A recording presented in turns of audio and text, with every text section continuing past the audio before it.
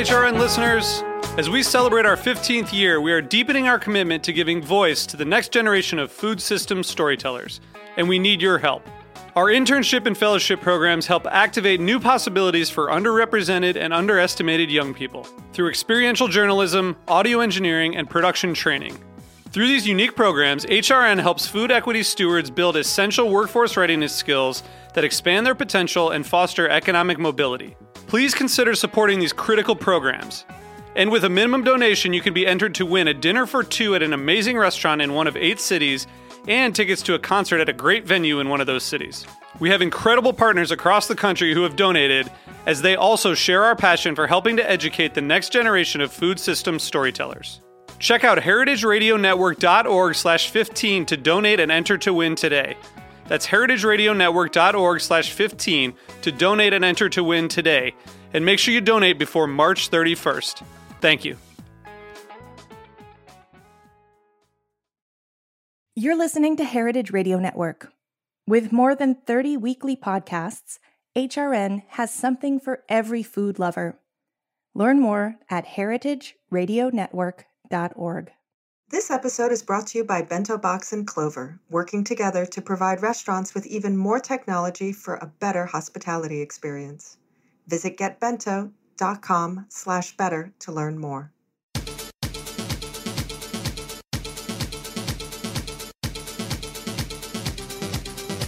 Hello, Heritage Radio Network listeners, tuning in from 165 countries around the world, about 1 million listens a month.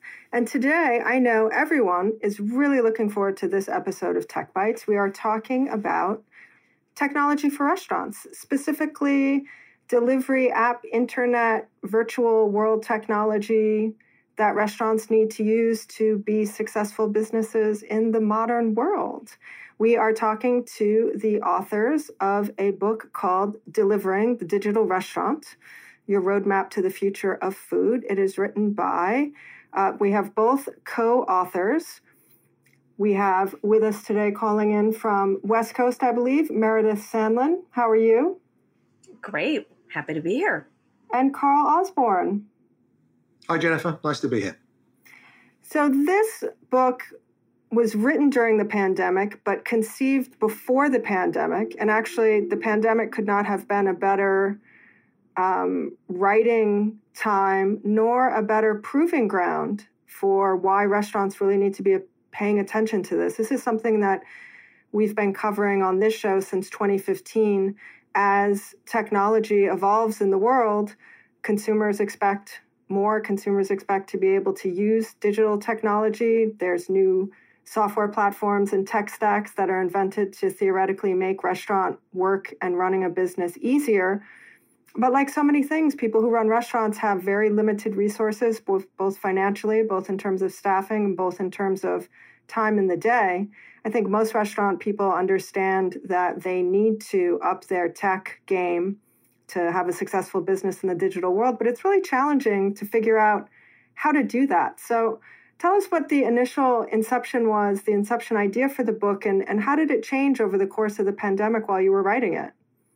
Well, you're exactly right, Jennifer. I think that the original idea for the book started because Carl and I, in our capacity at Kitchen United, were speaking with every major national chain and lots of independents, and even the most forward-leaning among them who were interested in ghost kitchens, interested enough to be talking to us, still didn't fully grasp all of the changes they would need to make to their business model in order to be successful in the digital world. So then you were working on the book, the pandemic happens, and was the pandemic just really a massive test case proof point for the book and the ideas therein? Or were there any pivots that you made in terms of advice or technology or functionality that happened over the course of, the very intense 2020 period, 2021 period of the pandemic where people were sheltering in place, businesses were closed, and essentially the entire world came to a stop? Well, advice for everyone. If there's ever another pandemic, Jennifer, writing a book is a really good pastime because if you get writer's block, you've got nowhere to go. But I would argue that for us, it actually also helped us with the research, because we did over 100 or so interviews with the top executives of some big restaurant groups, as well as independents, as well as some of the folks over in the world of just restaurant tech companies, folks that are trying to help restaurants grow their presence. And from that standpoint, we were able to speak to so many and get so much input. Did we pivot? I think what we saw was what we were advocating through the book just accelerated. I think Bill Gates said we had, 10, 20 years worth of digital acceptance rate kind of increased through just 2 years. And I think that has really put the onus upon restaurants to take digitization far more seriously. It was an interesting moment in time, and I don't think we'll really fully understand all of the, changes and evolutions and things that happened until many years down the road when we can stop and look back. I still think that even today, in October of 2022, we're not even quite sure where we are in the arc of the pandemic even. It's still something that's there. It's still something that's impacting our lives, our health, our business. But one thing that I will say is that over the course of the last maybe, say, 10 years, restaurants have been starting to really grapple with the digital world, technology, payment, consumers, all of those things. And initially, I think it comes on board as separate components of how a business works. Oh, this is the new way of social media or advertising. We need to be digital. Do we need Instagram? Do we need Facebook? Digital marketing. How does that impact us? People are taking pictures of the food. What does that mean? And then it comes online separately as this is a new payment processing. This is new, paying with a phone or digital or, those types of things, reservation, prepaid, talk. So then that's sort of in that payment financial transaction silo. And then you have the inner workings of the restaurant. Restaurants have been using computers and software platforms, for ordering and processing for more than a decade. But is this really the first instance where all those elements kind of actually do come together in a single stream versus things that you can look at independently instead of saying, well, I don't necessarily need to be on social media or do digital marketing because, I don't have a PR company or that's not the PR that we're doing. We're more interested in this. Can people ignore different pieces of the digital landscape now if they perceive them as being independently siloed, or is it just one giant pipeline? Well, we talk in the new playbook that we're writing a lot about this problem because from a restaurant's perspective, particularly independent restaurants who don't have a large IT staff, the world is a bit overwhelming right now because what happens at the front end of innovation is the aperture really opens up for lots of different kinds of innovation and what I will call largely point solutions. Here's a solution to this problem. Here's a solution to this problem. Exactly as you're describing, a lot of different things that one could consider as a restaurant to take on. And that's a pretty overwhelming place to be because before you even get to the point of deciding, is this solution better than that solution, you have to decide, do I need a solution in that spot? And that can be very, very tricky. And I think, one thing that the pandemic did do is force a lot of restaurants out of necessity to take on a bunch of those point solutions in an effort to survive. And now that we're at least to a point where consumers are coming back into restaurants and we feel a little bit safer, we have vaccines, I think restaurants are in the spot where they can step back a little and say, oh, the unintended consequence of doing that solution is this. And the problem that this solution created is that. And now that I have this solution, I can see that opportunity.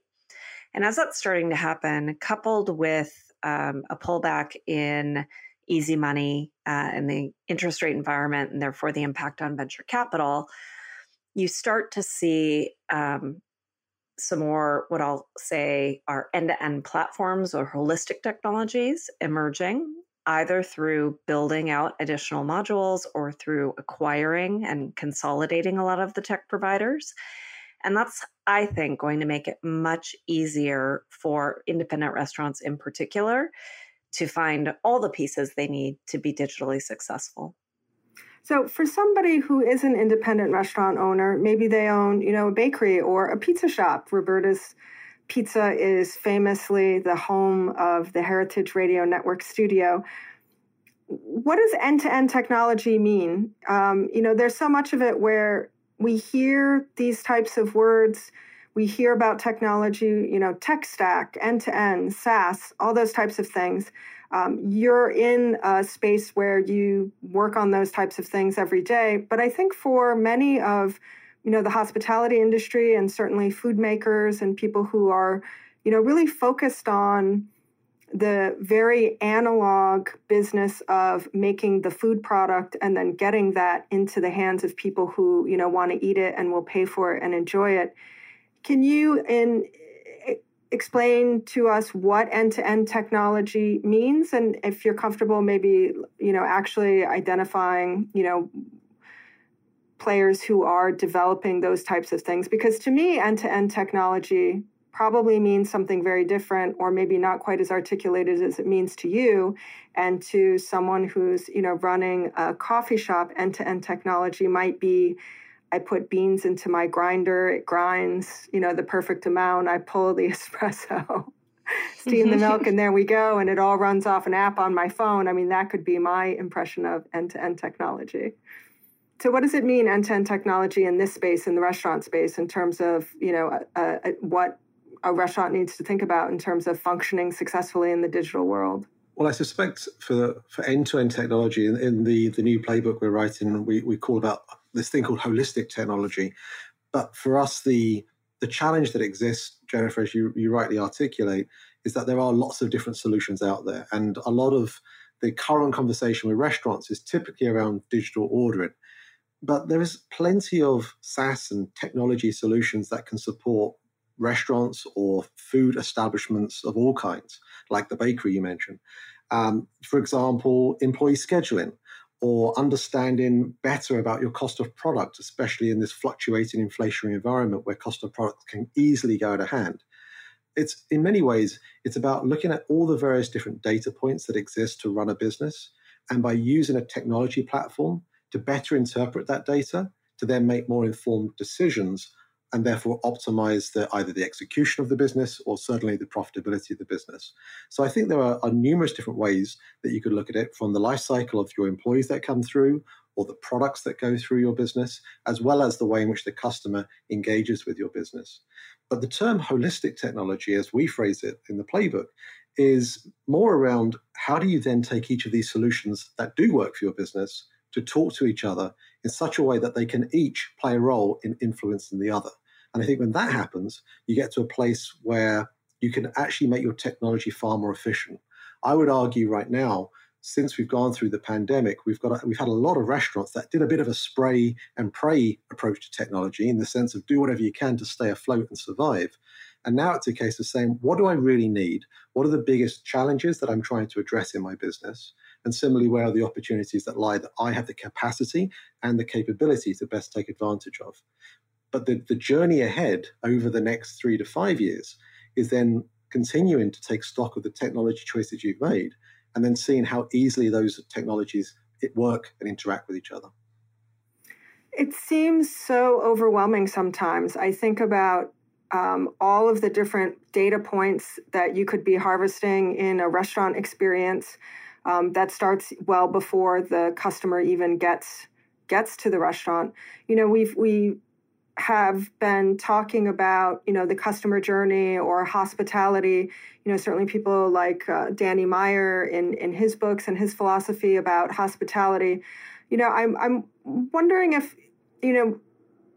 we think about hospitality sometimes so much in terms of analog that it's difficult to know what we can replace in terms of a people direct experience with a piece of technology that will be more efficient, but still provide hopefully some of the same aspects of the service. What is a way for a restaurant owner or a chef to start taking a look at their business to be able to even identify some of these things? I mean, granted, everybody's probably cobbled together different pieces of equipment from their ordering system to POS to payment, now delivery, multiple, we've heard from so many restaurateurs over the years about all the multiple tablets that are now in their kitchens or by their registers, one for each of the third-party delivery, one for this, one for that. How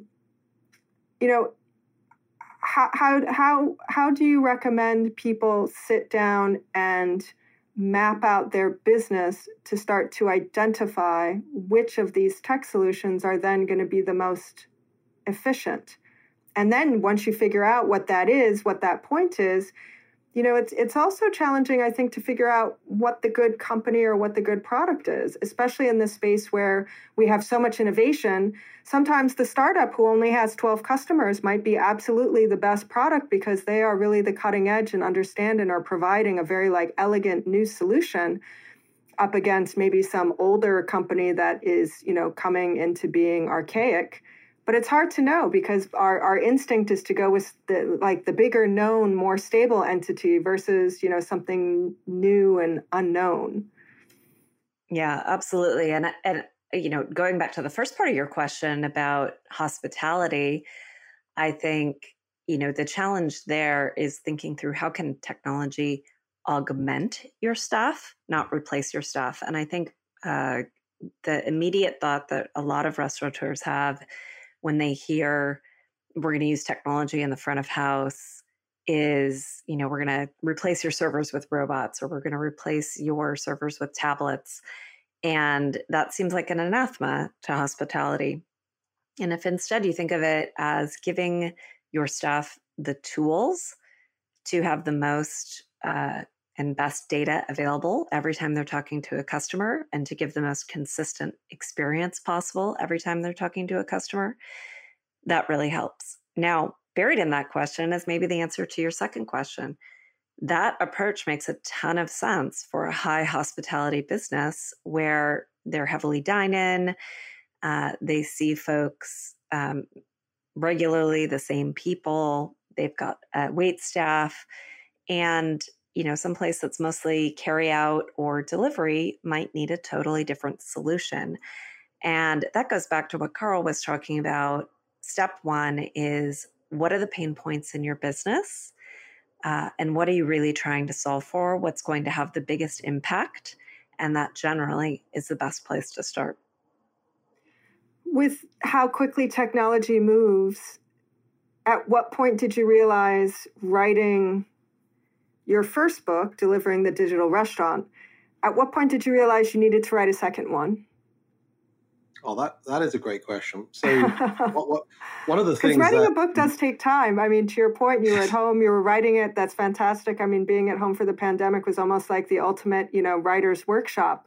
But with technology and with these things, I mean, certainly the book is in reading the book, my sense of it was almost like it was a case study or a white paper or a master's thesis.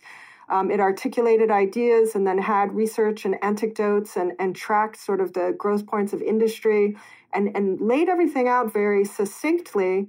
But so much of it, when, to explain how we got here, you explain where we have been. And certainly a lot of that is past tense. And then leading up to the pandemic itself is almost like a, explosion of a new starting point. When did you start writing the second book in your mind? Right. Yeah, I mean, the first book was very much around trying to explain the why and to tackle the subject of digitization off-premise seriously, and to stay, make it more of a relevant topic in the minds of the average restaurateur. Also, I think people who just have one restaurant don't have the same focus group or understanding or volume to see a pattern across the country or a trend in multiple restaurants. I think oftentimes for the independent person, they're so overwhelmed mostly that they think this is just happening to them. So to take a bird's eye view and be able to see, oh, this is actually happening everywhere in my city or in my category or in my country or globally, I think there's some, comfort and sanity that type of thing provides, because then, you're not alone, and this is in fact a trend. Yeah, chapter 6, we talk about the maturity of markets, Jennifer, if you recall, and we talk about how a lot of this actually is slightly more mature outside of the US environment, and perhaps give a foreshadowing of some of the environments that is yet to come. But to come back to your first question about the second book, well, it didn't start off with the idea of it being a second book. It started off with the idea of it being a bonus chapter, as in some part of the story that was left untold. And almost an epilogue, almost a different tonality to it, because, as you say, there's quite a bit of data in it. There is certainly a lot of research put into it. We try to make it accessible for the average businessman to, have access to, if you will. But similarly, we realize that in all the conferences that we've gone to and the speaking events that we've gone to, and there's this vignette at the very start of the playbook, which is under the same name, by the way. It's just called Your Path to Digital Maturity. We put the vision that we've seen on many occasions, and that is an independent restaurant owner-operator walking into the start and this large conference hall thinking, right, I'm here, I'm ready to embrace technology, but where the heck do I start? And I've seen that look, the deer in the headlights look, on so many people's faces on so many different occasions. And the conferences don't make it easy because they put all the different technology solutions in all different spots. It's not like you can go into the POS section or the employee scheduling section or the digital aggregator section. All of them are spread around in different locations. And we started writing. And then we continued writing, and then we thought, this is getting more than just a chapter. Maybe we need to think about breaking this up a bit further. And then we came up with the actual outline of the digital maturity path. And really from that, we started to realize, there's more of a story to tell here. And so it's going to be shorter. It's going to be more accessible. It's going to be more actionable. And from that, we hope it will give more direction as to where do you go from here. It sounds naturally made to actually be one of these events, symposium, conferences that you mentioned, not one that would be overwhelming and difficult to follow for people in the audience, like you articulate at the beginning of the book, but something that's almost like a workshop.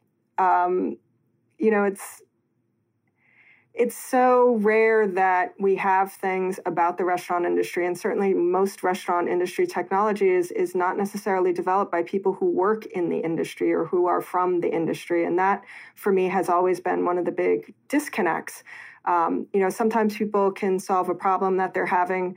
Oftentimes, those people are sitting in the dining room as consumers. So a lot of the initial technology that we've seen, and certainly a lot of the technology you're talking about in the book in terms of the delivery platforms and all of that, they're really from a dining restaurant consumer point of view versus someone who works inside the business. And the ones who come from people who work inside the business tend to be quite successful, actually, if they have the time and can make a go of it. Do you foresee something like that in the future? It seems like such a natural thing to me, like this is the workshop class on how to figure out, employee scheduling or HR, or technology for HR or something like that. I think people, especially in this day and age where everything happens over Zoom and you can physically be in a lot of different places, would be so useful. We have taught workshops at the National Restaurant Association show, and virtually we're doing one here in the fall in the UK. And I do think they're so useful, not just because you get access to unbiased experts who are comparing different solutions, but because the restaurants themselves get to step out of their business and talk to each other. And the reason why, I think, having been a restaurant operator, the reason why restaurants can be so overwhelming is because they don't stop, right? You're on from breakfast until late night every day. There's always someone in front of you. There's always something that needs to get done. And even if everything is humming and going smoothly, it's very, very difficult to step out of the business. And to have that moment to step back and talk to your peers and ask them, how are you doing this? This is how I'm doing this. Are you having the same problem? Is incredibly valuable. Yeah, so many times people, they want to know, like, what should I do? Like me personally, for my business, this information is great and I understand it, but what do I actually do? What do you think I should actually do? And And it's an interesting idea. Tell us where people can find out information about the actual event that you're doing later on in the UK. So the event in the UK is going live on October 28th at 10 a.m. Greenwich Mean Time. I think it's going to be available for folks around the world to listen to afterwards as well. They can actually get access to that by, I put a post up on my LinkedIn today to talk about it, but it's Propel Info is the company that actually is putting that out there. And if you're interested, tickets cost £245, and you can find out more information by emailing joe.charity@propelinfo.com. And if you're just generally interested in taking a look at the website for the book, it is at learn.delivery, and it has a lot of information there. They're also on Twitter and LinkedIn and Facebook. It's almost the pandemic has also taught us, I think, and especially, I mean, business people have been, people in office jobs, white collar office jobs have been having video conferences and telephone conferences for a long, long time.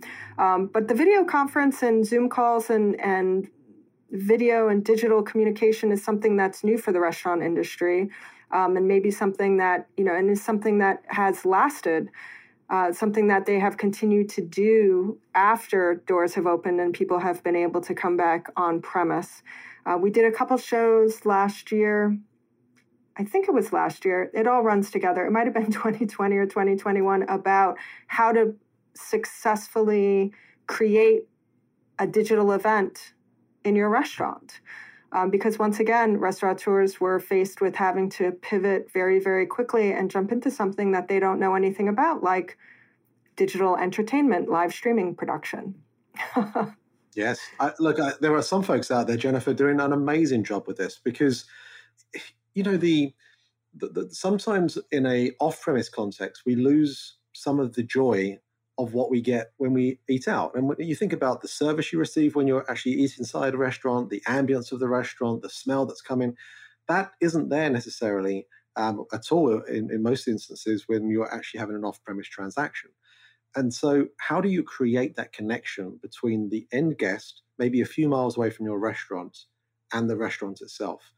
And the way you do that is you develop a digital dialogue. You develop a digital dialogue which starts by having a direct channel with ordering, so people order direct from the restaurant as opposed to from the third parties. But that allows you to get, yes, lower fees, which gets most of the airtime, but more importantly, customer data. I sit on the board of a restaurant group in Saudi Arabia, and the CMO said to me a few weeks ago, customer data is the new oil. And I think that's such a great way of thinking about it, because it gives you the opportunity then to start an ongoing dialogue digitally with your customers. To tell them about you and the new exciting things that are going on your menu or inside your restaurants or with new offers. But similarly, for you to learn more about them, their preferences, the things that they like to engage with your restaurant on, the things they're looking for from their restaurants. And the best restaurants out there are starting to catalog this data in such a way to be able to then use that and talk about themselves through the Instagrams, through the TikToks, and be able to celebrate their brand, celebrate the experience, no matter which channel, whether that be on-premise or off-premise, that the guest chooses to engage them with. I think that's a very, visually succinct way to explain it. And I think restaurants at a certain level have been doing that all along, just in a very different way.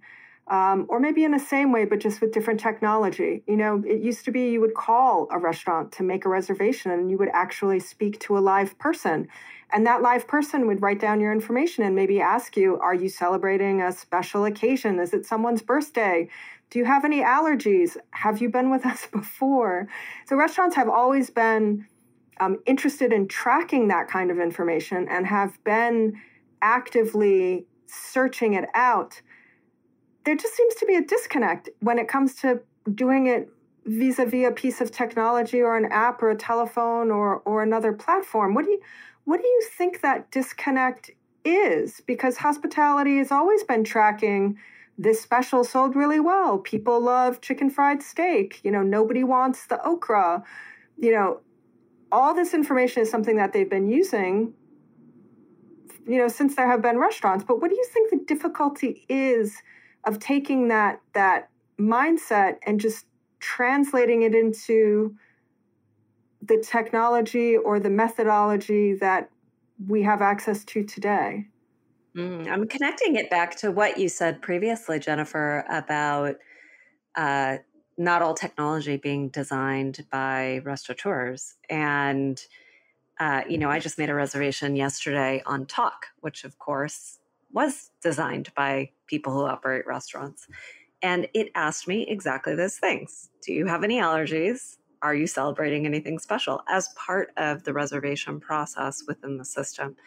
And I presume that data then gets sent back to the restaurant. That will be part of my experience when I get there.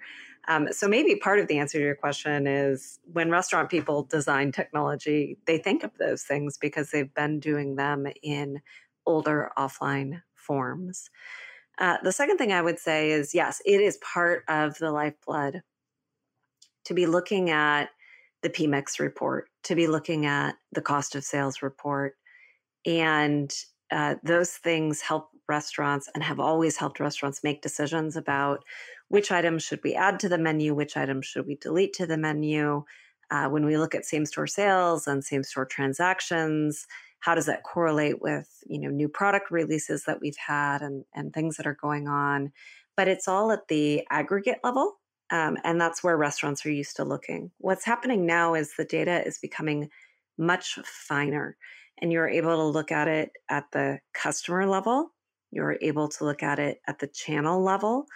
And as you make these increasingly fine cuts, you can say, yes, most people don't like the okra. On average, it doesn't do very well. But to this particular group, the okra is very important.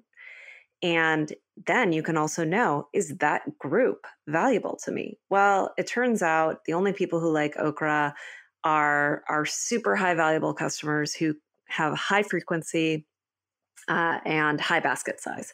And although they don't buy enough okra to make okra on average really popular, it's an important part of their basket. And so maybe we actually need to keep it, whereas looking at it in aggregate historically would have told us to get rid of it. I think that's the big change that's occurring, and that's a new behavior for most restaurants. So the finer details, sort of drilling down, because inventory has always been a data point that restaurants use, right? We sold out Absolutely. Of this. We need to order more. Yeah. We have all this left over. Let's make it a special. But Absolutely. Then now being able to drill down on who the people are, whether they're here, whether they're coming in, and then sort of use refined data to make better and better decisions on the day-to-day. That's exactly right. And that might be at the customer level. Well, wow, we need to go out and advertise to those okra people more often about our new okra special because they're very valuable customers. But it might also be at the item level. So, to keep on with the okra, maybe the okra isn't that popular on average because everyone tries it because it sounds amazing, but then no one orders it a second time. And you can now see that in the data. Everyone tried it. No one ordered it a second time. And that's what's causing, on average, for it to look like a very low item. Well, if people thought it was interesting enough to try it, maybe you were onto something there. But if they didn't reorder it, either it was executed poorly or the recipe wasn't quite right. And that helps you refine it, right? Well, we are going to take a quick pause to talk about our advertising. Did you know Heritage Radio Network is a 501c3 nonprofit, and we keep the lights on and the mics hot out of the generosity of our members, many of whom are listeners like you, grants, and underwriters like this one. Stay with us.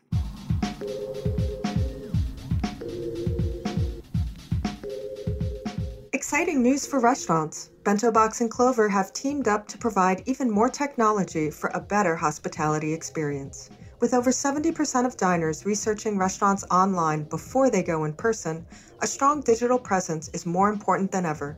Bento Box's website, marketing tools, and commerce platform help restaurants get discovered online, make more money, and engage diners in person and virtually. And Clover's world-class POS and payment system streamlines daily operations for a totally seamless experience. With Bento Box and Clover working together, restaurants now have an all-in-one solution that makes it easy to deliver better hospitality from the kitchen to tableside and beyond. Bento Box and Clover, the right recipe for hospitality. Visit getbento.com/better to learn more. That's getbento.com/BETTER.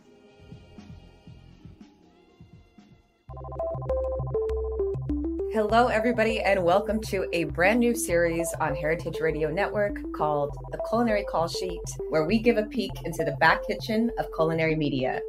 I'm your host, April Jones. And I'm your co-host, Darren Bresnitz. Part of why we started this show was to offer an unofficial mentorship for anyone who is interested in learning about all aspects of food and video, whether that's TV, social media, online, or just something you want to do for fun.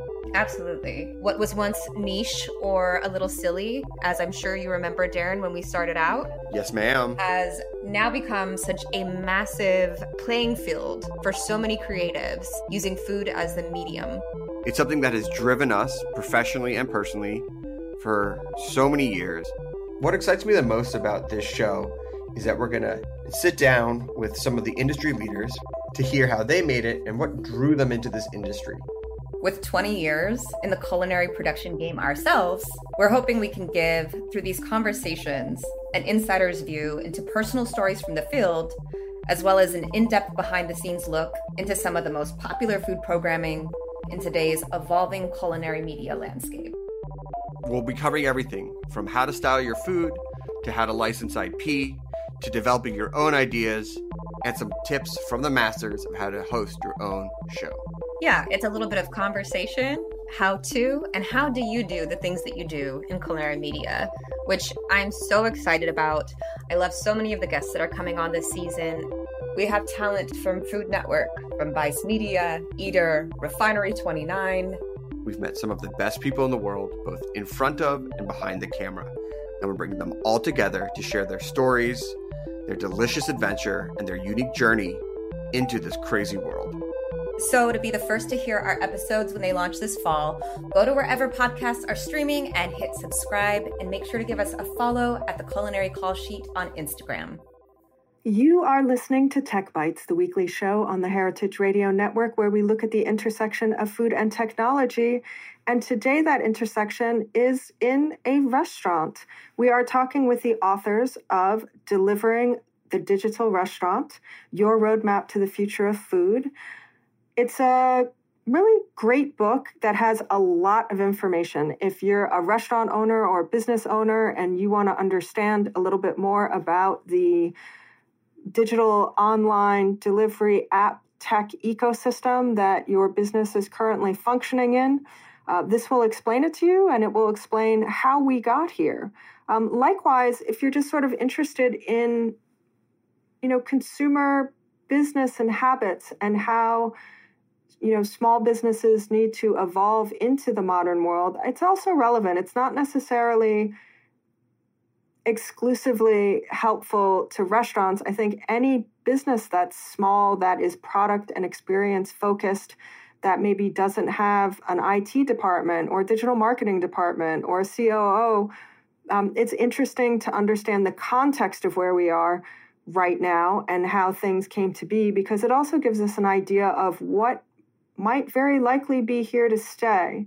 Certainly, I think with delivery apps, when they first came online a few years ago, many restaurants kind of hoped maybe they would go away, and some of these services did, and some of the apps did, and replaced by something else and something new, and this thing starts up. But so much of the behavior and shopping and consuming and business and life patterns that we have experienced through technology were particularly solidified during the pandemic, when the world came to a stop and everybody stayed at home. So while everyone was at home, some people were writing books. Carl and Meredith were writing a book, which is great. And now are you both going to take some time off then to write the next book? Are you writing it now? I mean, not that we don't love talking about the current book that you have, and it's available everywhere and on Amazon and as audio and as an ebook. we love the future here on Tech Bites, and we love that the future is now, and we get to talk to so many people about, predictions and what's happening. And certainly when you're on the edge of tech, you're always looking forward. So yes. Are you going to be able to take a writing vacation holiday to? No, Meredith would never put the second one down. Jennifer, that would never happen. We actually did a bunch of consulting work through the pandemic as well. So for us, it was a case of trying to fit the writing in alongside other activities. I mean, unfortunately, writing a book does not make much money. I'll put that out there for any aspiring authors. But what it does do is it widens your access to an amazing range of different people. And it certainly gives you the opportunity of speaking to lovely people like yourself on podcasts. And that is great because it does give you access to hearing and thinking about the ways in which people are looking towards the future. Now, in Delivering the Digital Restaurant, we asked each of those folks that we interviewed, what is the world going to look like in 2030? And, there were some themes that emerged. And I think as we now look at our own personal journeys, we're trying to live a bit of that kind of future, if you will, and be at the kind of next innings of change and innovation for restaurants.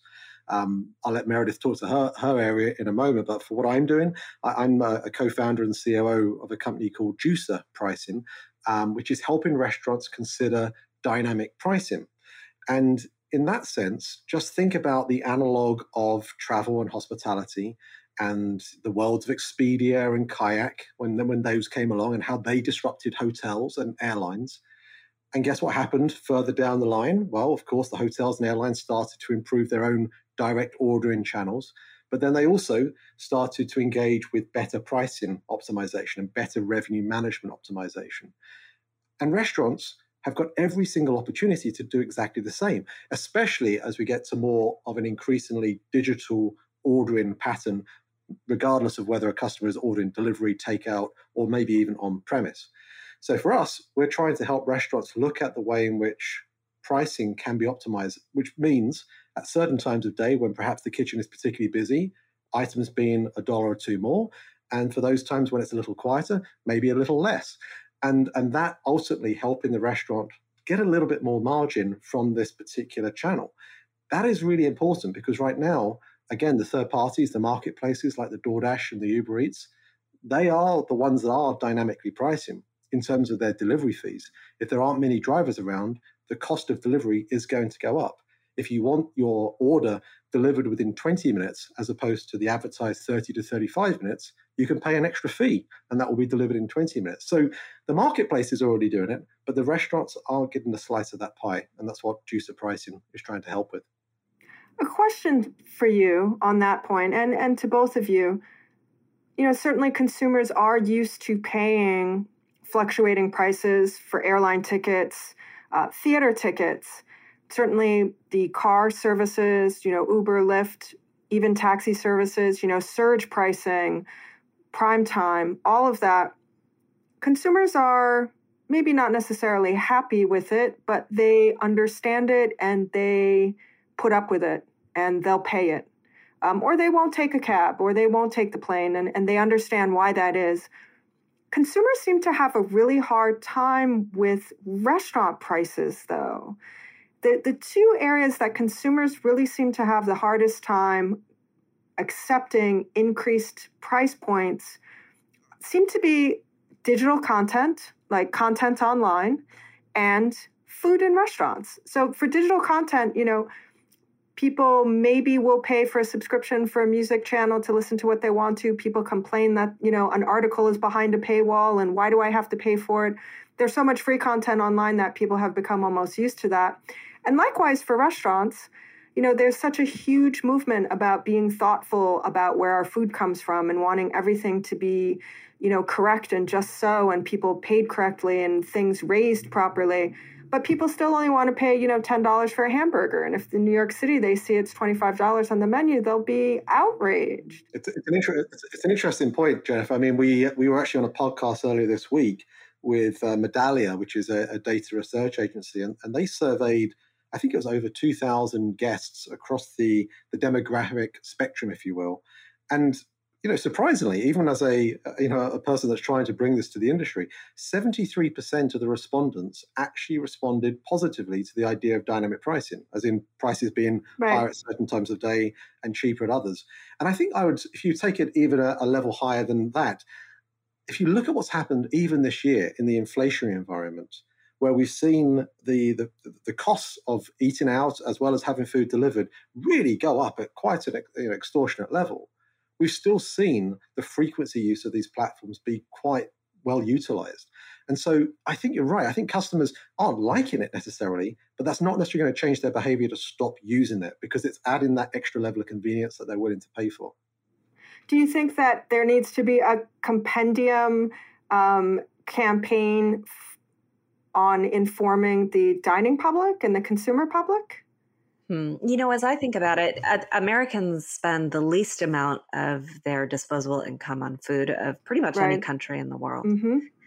Correct. And so there's an expectation baked into all of our budgets about how much we should be spending on food. And I think that's what causes the dynamic about, well, I want things to be organic and healthy and locally sourced, and those all sound great, but my run rate and my budget is X. And if you tell me all those things that I want cost 2X, I have a bit of a disconnect because I simply can't afford it because I've allocated the rest of my budget elsewhere. And so part of it surely is education about, what the things you get when you do pay more are. But part of it also is it just takes time for consumers to reallocate their budget. And of course, what happened during the pandemic is consumers reallocated their budget toward what I will call peak ease. Convenience became the most important thing. And as Carl just alluded to, consumers are willing to pay for that. They're willing to pay to have things brought to them. They're willing to pay more to get it brought more quickly. And I hope, as we come out of this era, that other elements of the value equation will become more important, whether that's how much food people are getting or the quality of food that people are getting or the branding behind that food, that convenience will start to become almost table stakes and expected. And instead of paying so much for convenience at the expense of high quality food, you'll start to see folks migrate elsewhere. Now, that is my hope, but we'll see what happens. But, the other thing I'd say, Meredith, this is a bit of a segue into what you're doing right now, is that there's a responsibility on restaurants as well to enhance the experience for customers, especially for off-premise transactions. And we often talk about the three aspects of speed, quality, and accuracy.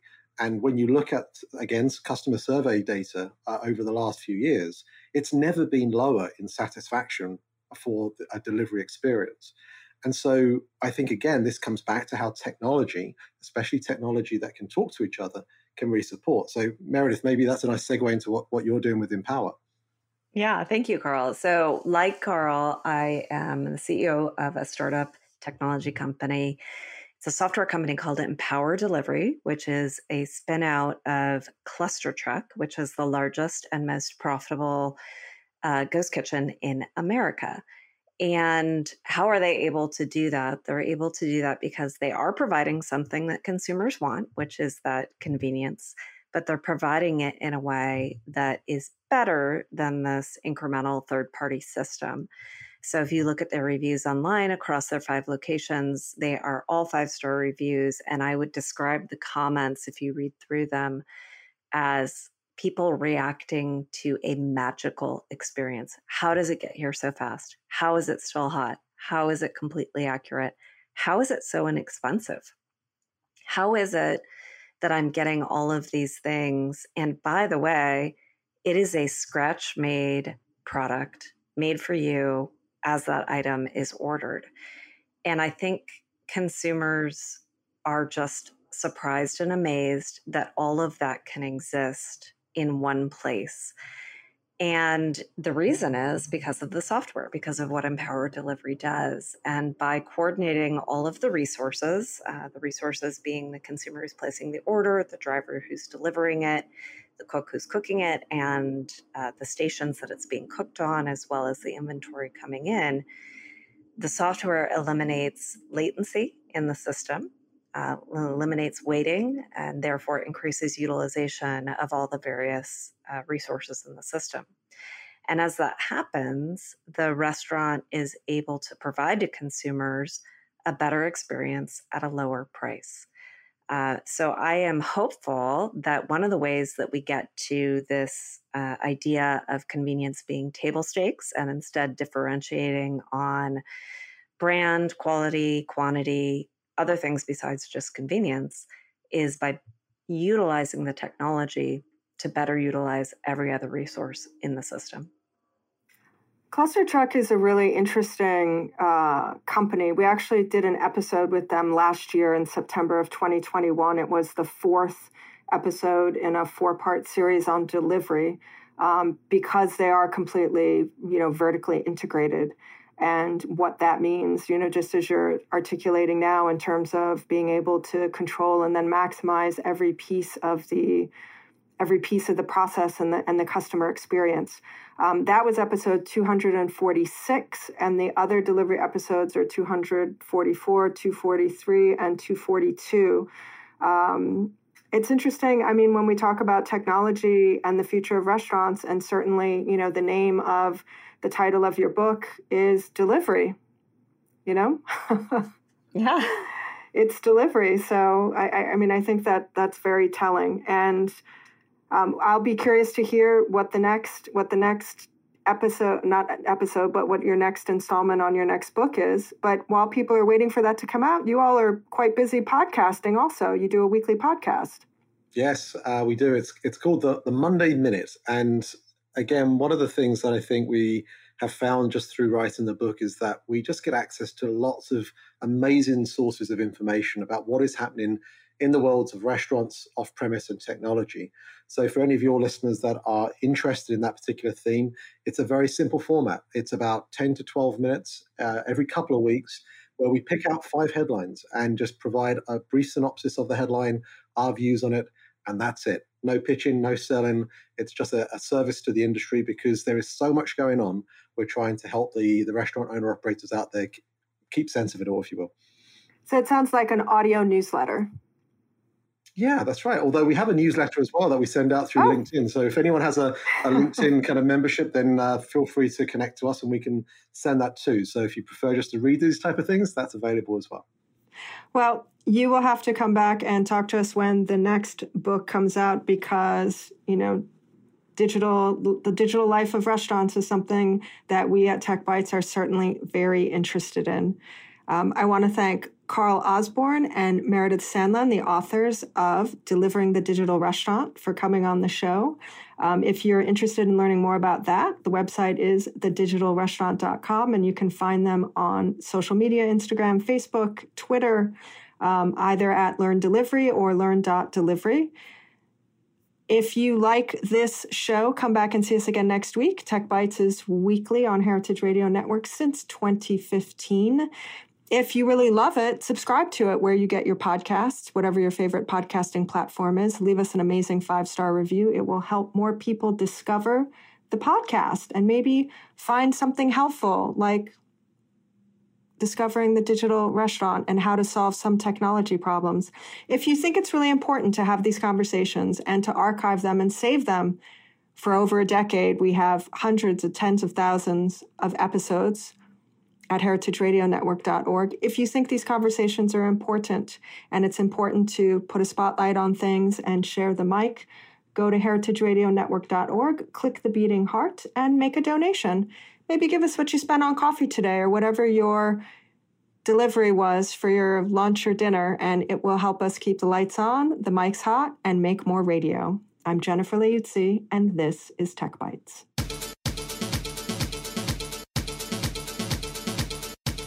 This show is powered by Simplecast. Thanks for listening to Heritage Radio Network, food radio supported by you. Keep in touch at heritageradionetwork.org/subscribe.